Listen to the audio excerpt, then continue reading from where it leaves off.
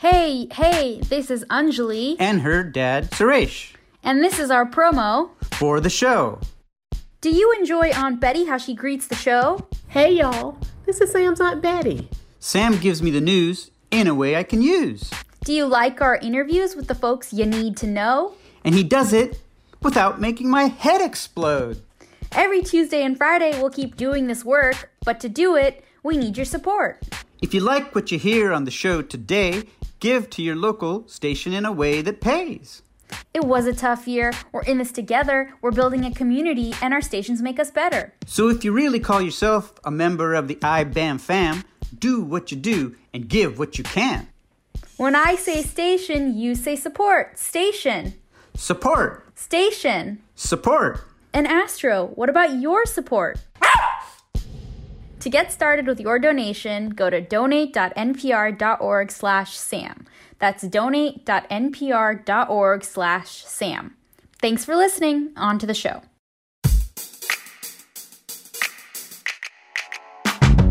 Hey, y'all, you're listening to It's Been a Minute from NPR. I'm Sam Sanders. For this last hurrah of 2020, we're going to actually share an episode I did of another NPR show.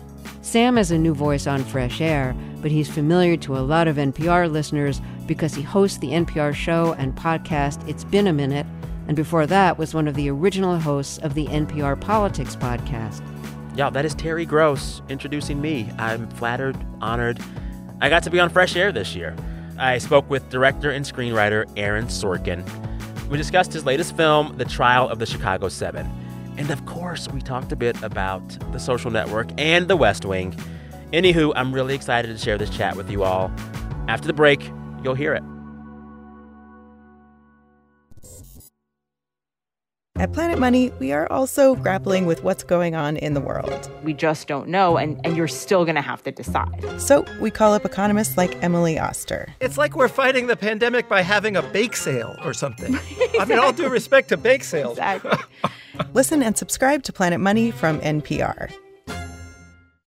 For decades now, Aaron Sorkin has shaped the way we think about power. He wrote the film A Few Good Men, the NBC drama The West Wing, the Academy Award-winning movie The Social Network, all about Facebook. TV and movies that paint a very particular picture of what it means to wield power, whether you're a president or the head of a big tech company or a high-ranking Marine. Aaron Sorkin is back in 2020 with another study in power and the power of protests. Sorkin's new Netflix film is called The Trial of the Chicago 7.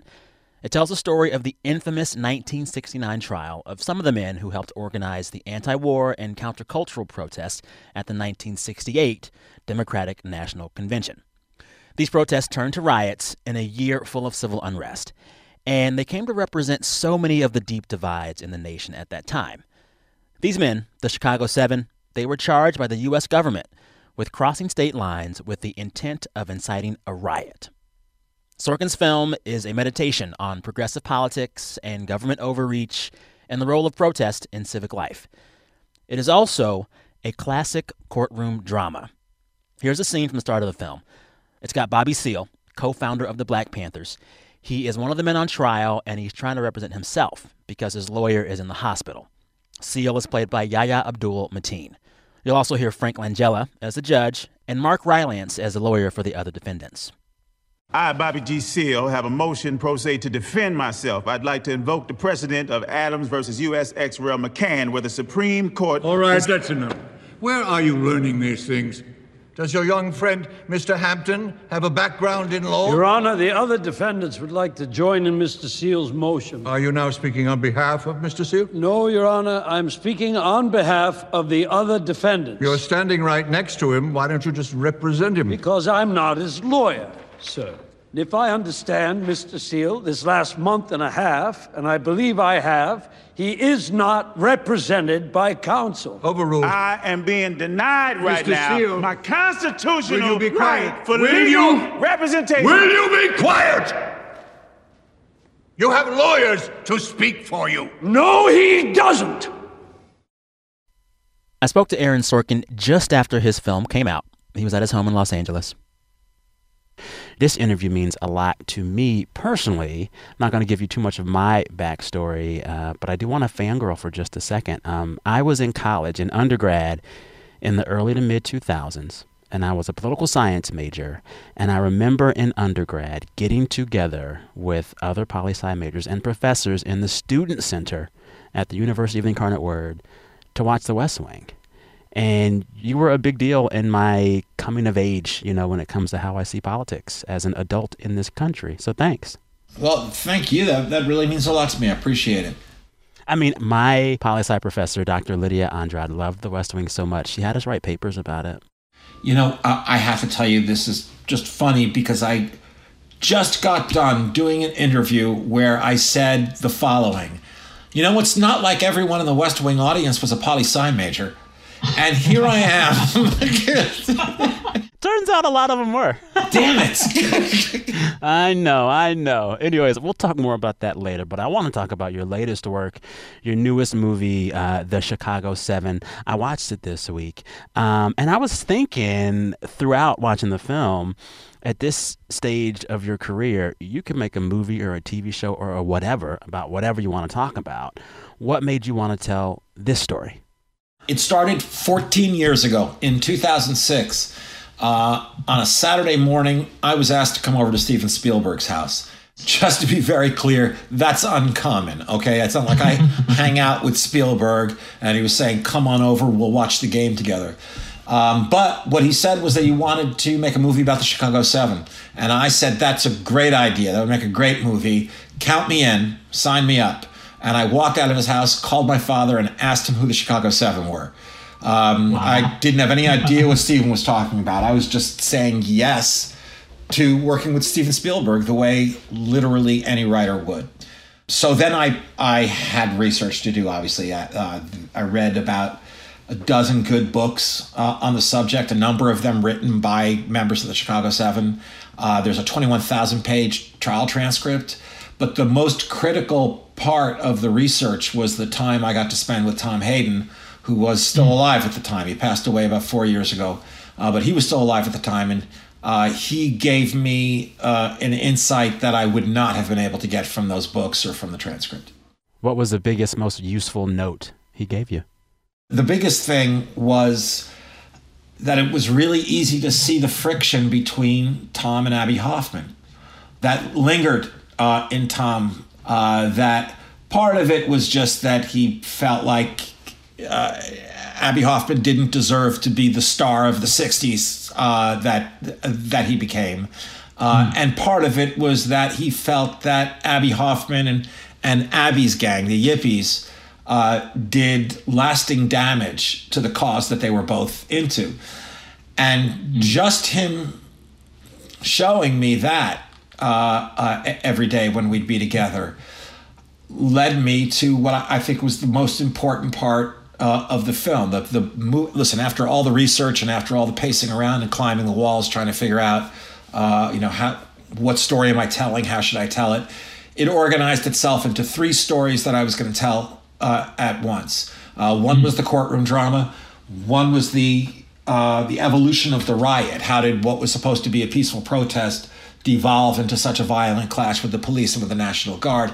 But the third was the more personal story, the friction between Tom and Abbie, 2 guys who plainly can't stand each other, who are on the same side, want the same thing, but they each think the other is doing damage to the cause. So, it's funny to hear you say that after Spielberg asked you to make a film about the Chicago 7, you had to call your dad and ask him what that was. I realized when they asked me to talk with you about this film, I didn't know what it is either. And I have had conversations on my show about 68, about the DNC, and about the protest. What is it about the Chicago 7 in this case that makes so many Americans forget it ever happened?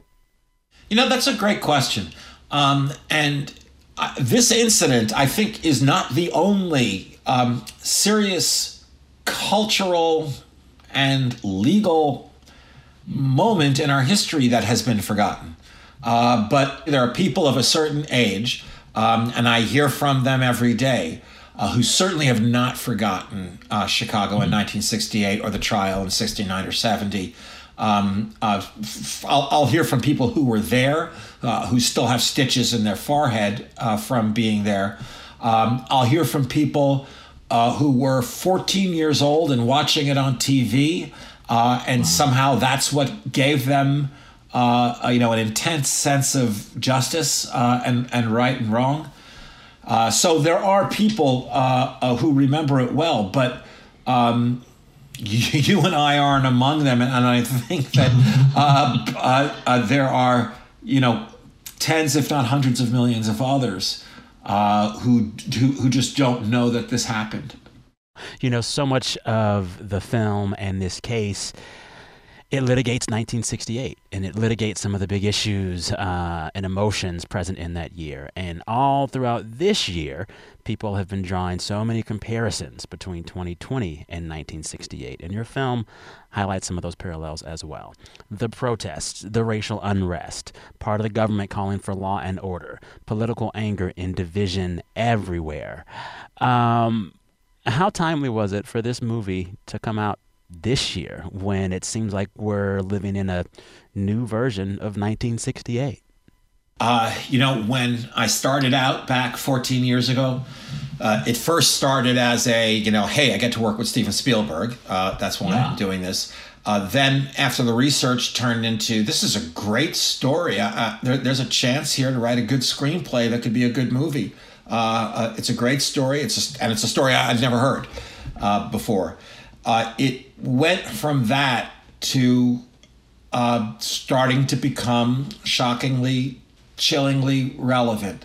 When suddenly Donald Trump was at rallies, and a protester in the back would shout something and he'd be getting dragged out, and Trump would start reminiscing about the good old days when we'd carry that guy out of here on a stretcher and I'd like to punch him right in the face and beat the crap out of him. When protest was being demonized, whether it was an athlete kneeling during the national anthem. That's what was going on that made Steven finally say, okay, the time to make this movie is now. We thought the film was plenty relevant last winter when we were making it. We didn't need it to get more relevant, but it did, with the shootings of Breonna Taylor and Ahmaud Arbery and George Floyd, the protester is being met by, again, tear gas and nightsticks, and calls from the government that they're anti-American, that they're anarchists, that they're communists, when in fact they're patriots. The Chicago 7 was actually 8. The 8th was Bobby Seale, who was played by Yahya Abdul-Mateen II. And there was a moment in the movie that happens to his character that I just could not see happening today and hope would not happen today. So tell me if I'm giving away too much, but to set up this scene, Seale, the Black Panther leader, he is at first on trial with the 7, but eventually he gets another trial after it's made clear that he wasn't like one of the guys to put it together. But before they give him a new trial and he gets to leave this one, he has to sit there for a very long time without his own lawyer present. And there's this scene where after he won't shut up and stop telling the court that he has no attorney, that the judge in this case has him bound and gagged. And that is, I don't know. I know that black men are still mistreated in courts today, but I pray to God that couldn't happen today. It's the most notorious moment from the trial. I've been asked, did that really happen? Yeah, absolutely it did. I wouldn't make up something like that. Could it happen today? You and I are saying no way for the exact same reason. We just can't imagine it happening. But how many things have happened that we couldn't imagine happening? We also couldn't imagine people who work at the White House just ignoring a congressional subpoena.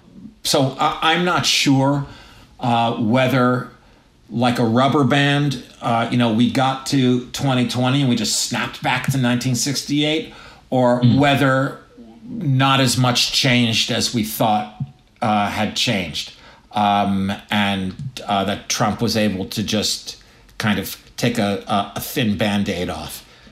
You know, there's this moment where before he re-enters the courtroom, literally bound and gagged, the judge sends him away with the guards. And what does the judge say to them? Take him away and deal with him as he should be dealt with. Wow. I kept thinking in that moment, I was like, was this judge really that awful, or did Aaron Sorkin make him that awful in this movie? How bad was the judge?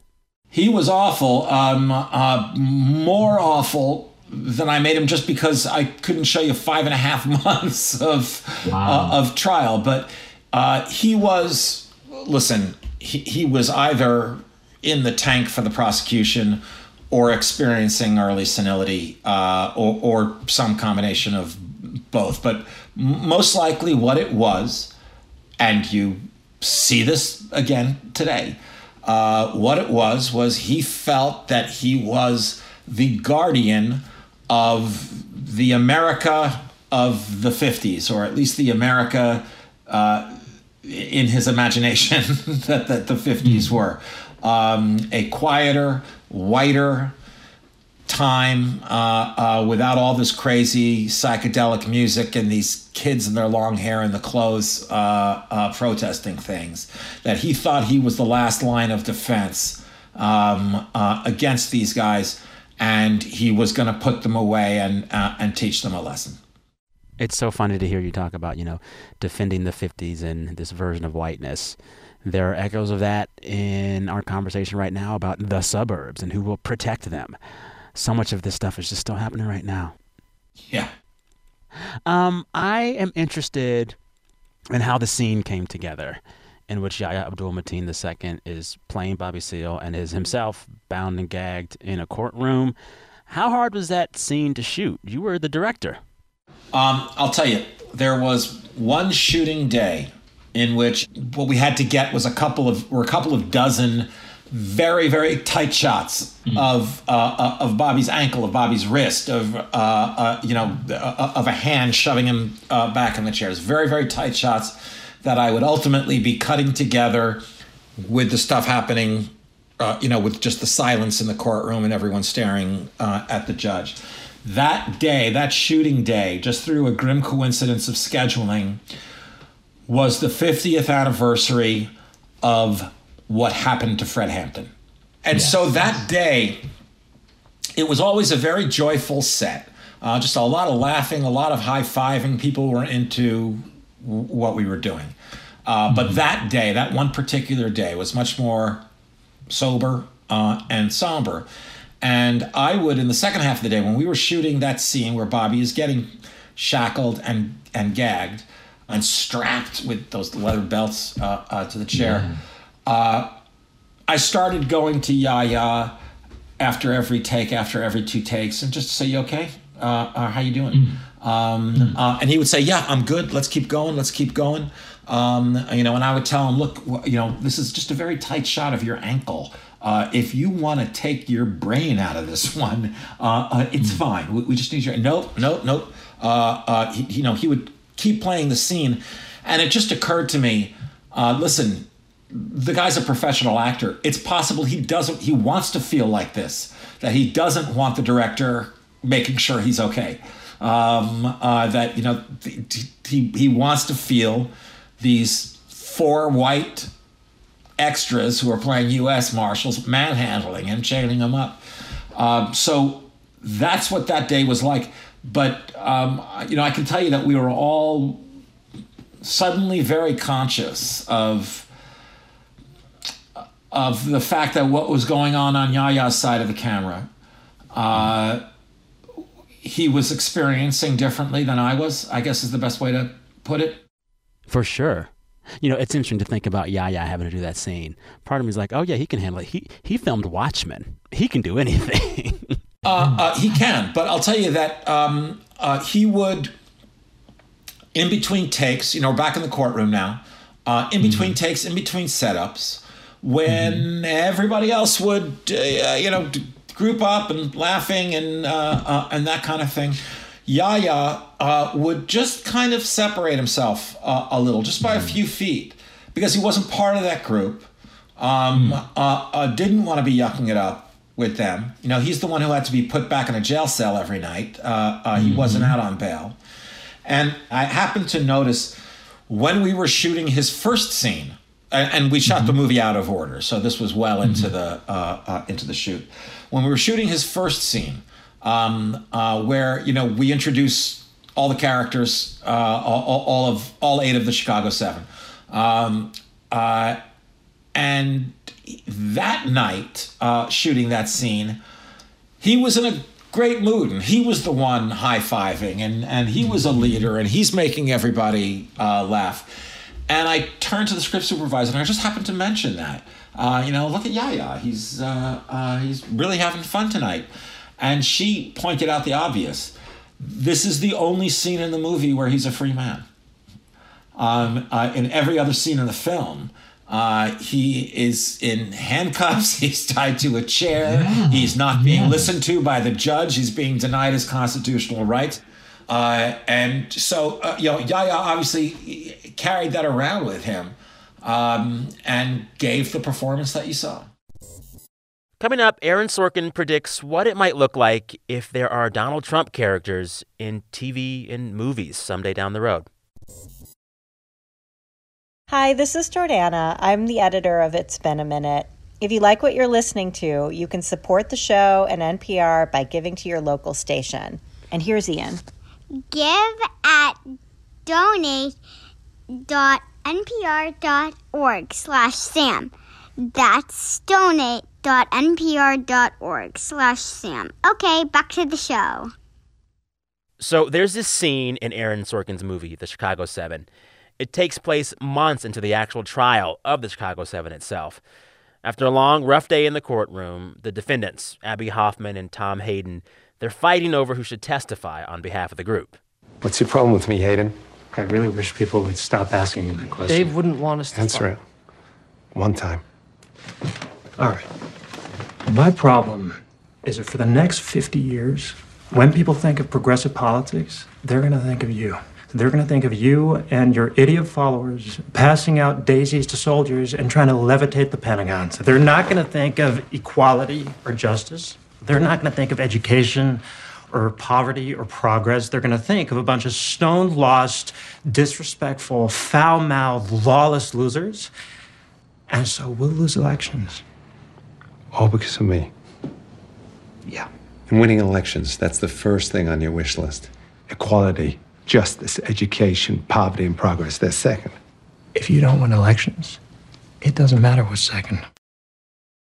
I want to talk about another scene in the movie that really stuck with me. It is that moment in the film when the Abby Hoffman character clashed with the Tom Hayden character over what's the best way to be progressive. And there was just this love. I mean, it's beautifully peak Sorkin writing. They're all in the room going back and forth and back and forth.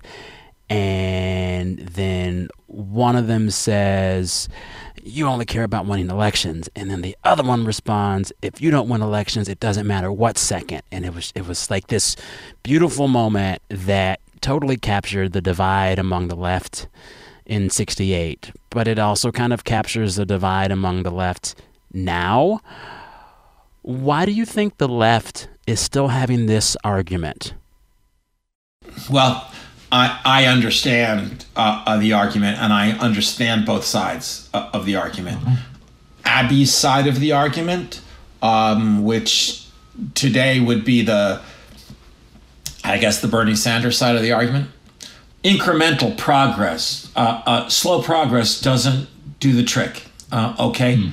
Why should people who are experiencing racial injustice, why should they be satisfied with slow and steady wins the race? The other side of the argument is you will lose the race if you do anything but slow and steady.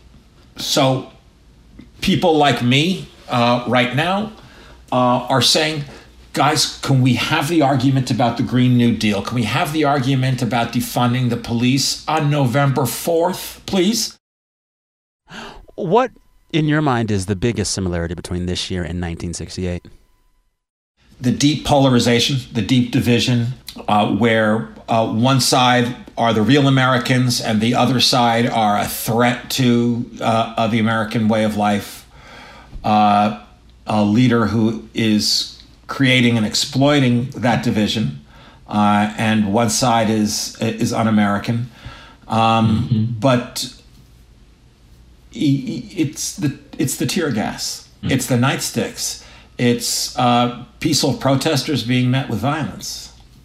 I saw a photograph from 1969 when the trial was starting, a photograph of the outside of the courthouse, and all the signs that people were holding up. And there were plenty of, I guess you'd call them counter-protesters there, people who were not supporters of the Chicago 7. And I saw three of the signs that I saw said, America, love it or leave it. What about white civil rights? And lock them up. And I told our prop master, who was going to have to be making dozens of signs for that scene, those are the three I need the camera to find. I've also been thinking after watching this movie about what some of the biggest differences might be between 1968 and now, especially when it comes to the topic of the film. And one thing I realized that today, the Chicago 7 would have been women. When I think about who leads the protest now, the waves of protest happening across the country, it's led by women. The Black Lives Matter movement was founded by women. It is still in large part led by women. The energy of the resistance is really led by the energy of the Women's March. If there were a Chicago 7 today, it would be women. How do you think that would make a whole trial different?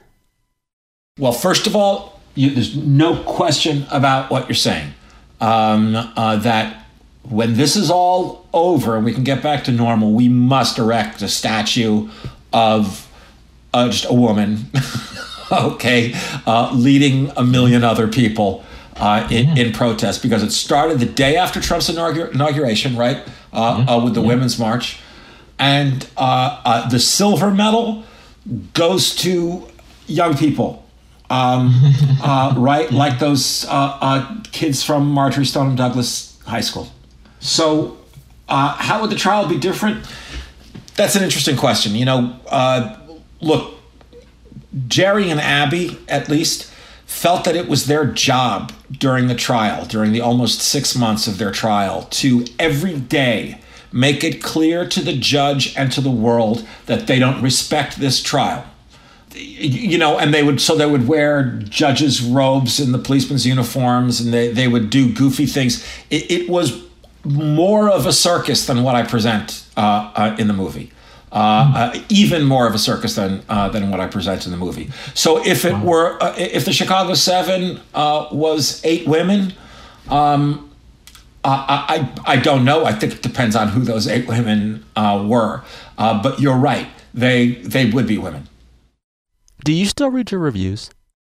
I get sent now. The Chicago 7 opened in theaters. Theaters? What are those? Yeah, I know, right? There were theaters, there were screens in, I think, 22 cities in America that it was playing on. I don't imagine there was anyone in the theater when the movie was playing, but it started playing on Netflix. And every day I get from the publicity department at Netflix about 30 or 40 reviews a day. I don't want critics to think that I'm shrugging them off at all, but you would just overdose on yourself if you read all the reviews. I read a bunch of the reviews for your movie, and I noticed this strange thing that a lot of people, critics who know your work, do. They do this like compliment but not a compliment of you and your style. You've come to be known for your very distinct style and your distinct writing and the walk and talks that you have in your shows and your movies. And it has become familiar to you and your work, and people love it. But like a few other critics would write about that and say, yeah, it was fun and peppy and fast, but you know Sorkin. And there was one review where the reviewer said, and this doesn't mean to disparage Mr. Sorkin, but he's never been a realist. He's too earnest, and his dialogue is too idealistic. And so all of these critics have this way of saying, Aaron Sorkin, in doing this thing that he's very good at, I don't know how I feel about it. Yeah, after years of hearing that kind of, I don't even know what to call it. It's kind of a compliment and a slap in the face at the same time. Like, do you think about that? I mean, the fact that people know how you write so well that they can talk about it that way. Listen, honest to God, the thing that I think about the most is that I get to earn a living doing exactly what I love doing. And what you're talking about, those are pretty glamorous problems, that critics talk about me in a certain way.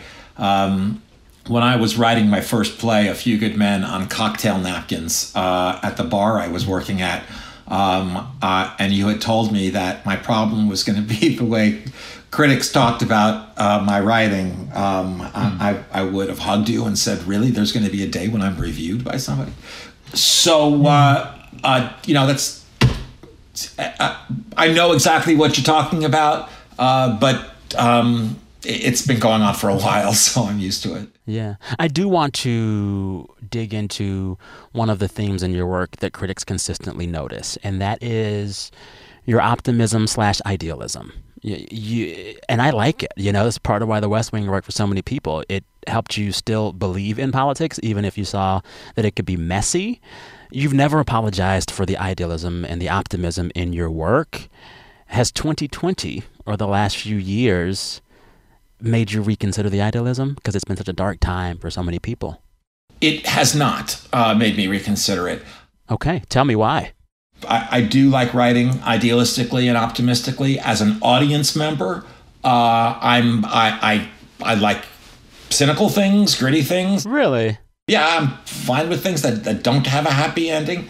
But as a writer, I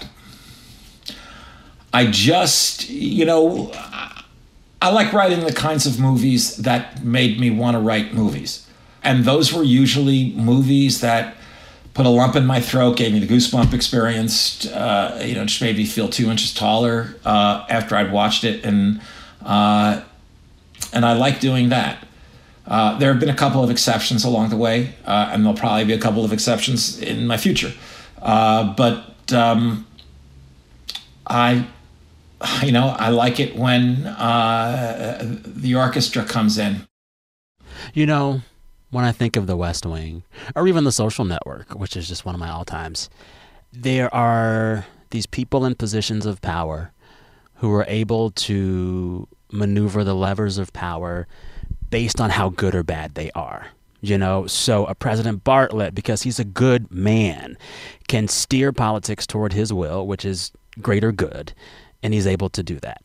And in The Social Network, Zuckerberg's character is a guy who doesn't really know what he wants or might have some bad intentions, and he steers his power towards something a little bit bad.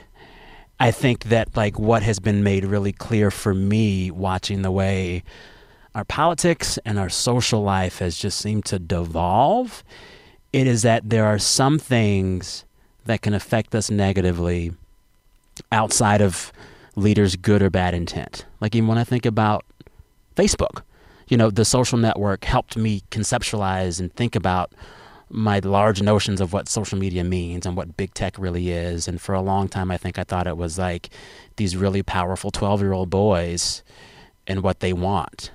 But the last year or 2 or 3 has taught me that it's bigger than that. It's about Russian interference. It is about violence and criminality across the world that's using Facebook. And it's bigger than the guy or the girl in charge who means well or means badly. And I wonder, how do we make both things fit? Because I love the way that you write and the ideas that you bring around the integrity of leadership and how powerful it can be. But the last few years have taught me that it's bigger than that. It sounds like you and I have taken very similar journeys since the time that The Social Network came out. When I wrote The Social Network, your description was pretty good. It was about like the most antisocial guy you can imagine, creating a world where he was the mayor of social life. Even that ended with the character having changed just because of his experience in those 2 deposition hearings. And he has changed a little bit, and the movie ends with him alone trying to reconnect with Rooney Mara, this woman he wasn't very nice to. And just, we never know if he does or not, but he's going to sit there all night. Click and refresh. It's such a powerful scene. Oh, my goodness. If you make part 2 of the movie today, that's not how it ends. But I'll bet that there is still a way to find the uplifting ending to that movie. Really? Tell me. It's a movie, so there has to be a way. There has to be a way. Somebody taking their laptop and throwing it into the ocean or something. Yeah. Have you at all thought about how you might want to write about politics, if you want to write about politics, after we've all fully absorbed the Trump era? When it comes time to reflect on that through cinema and television, do you want to be a part of that work? Here's what the hardest thing about that is going to be. And I've just in the last week passed on 2 different things that would involve the character of Donald Trump. Really? Yeah. Here's what the difficult thing about that is going to be. And believe me, screenwriters, playwrights, television writers, we're going to be writing a lot about these last 4 years. But I predict that you will, the Comey rule notwithstanding, that you will seldom see Donald Trump as anything but an off-screen character. You know, you'll see him on TV in news clips, and the reason is that he's implausible. Having him in a story with real people is very difficult because he's implausible. It's very hard to not make him like Alec Baldwin on SNL because, as I say, he is implausible. Also, you can write about heroes and villains or anti-heroes like Mark Zuckerberg, but there's no such thing as an interesting character who doesn't have a conscience.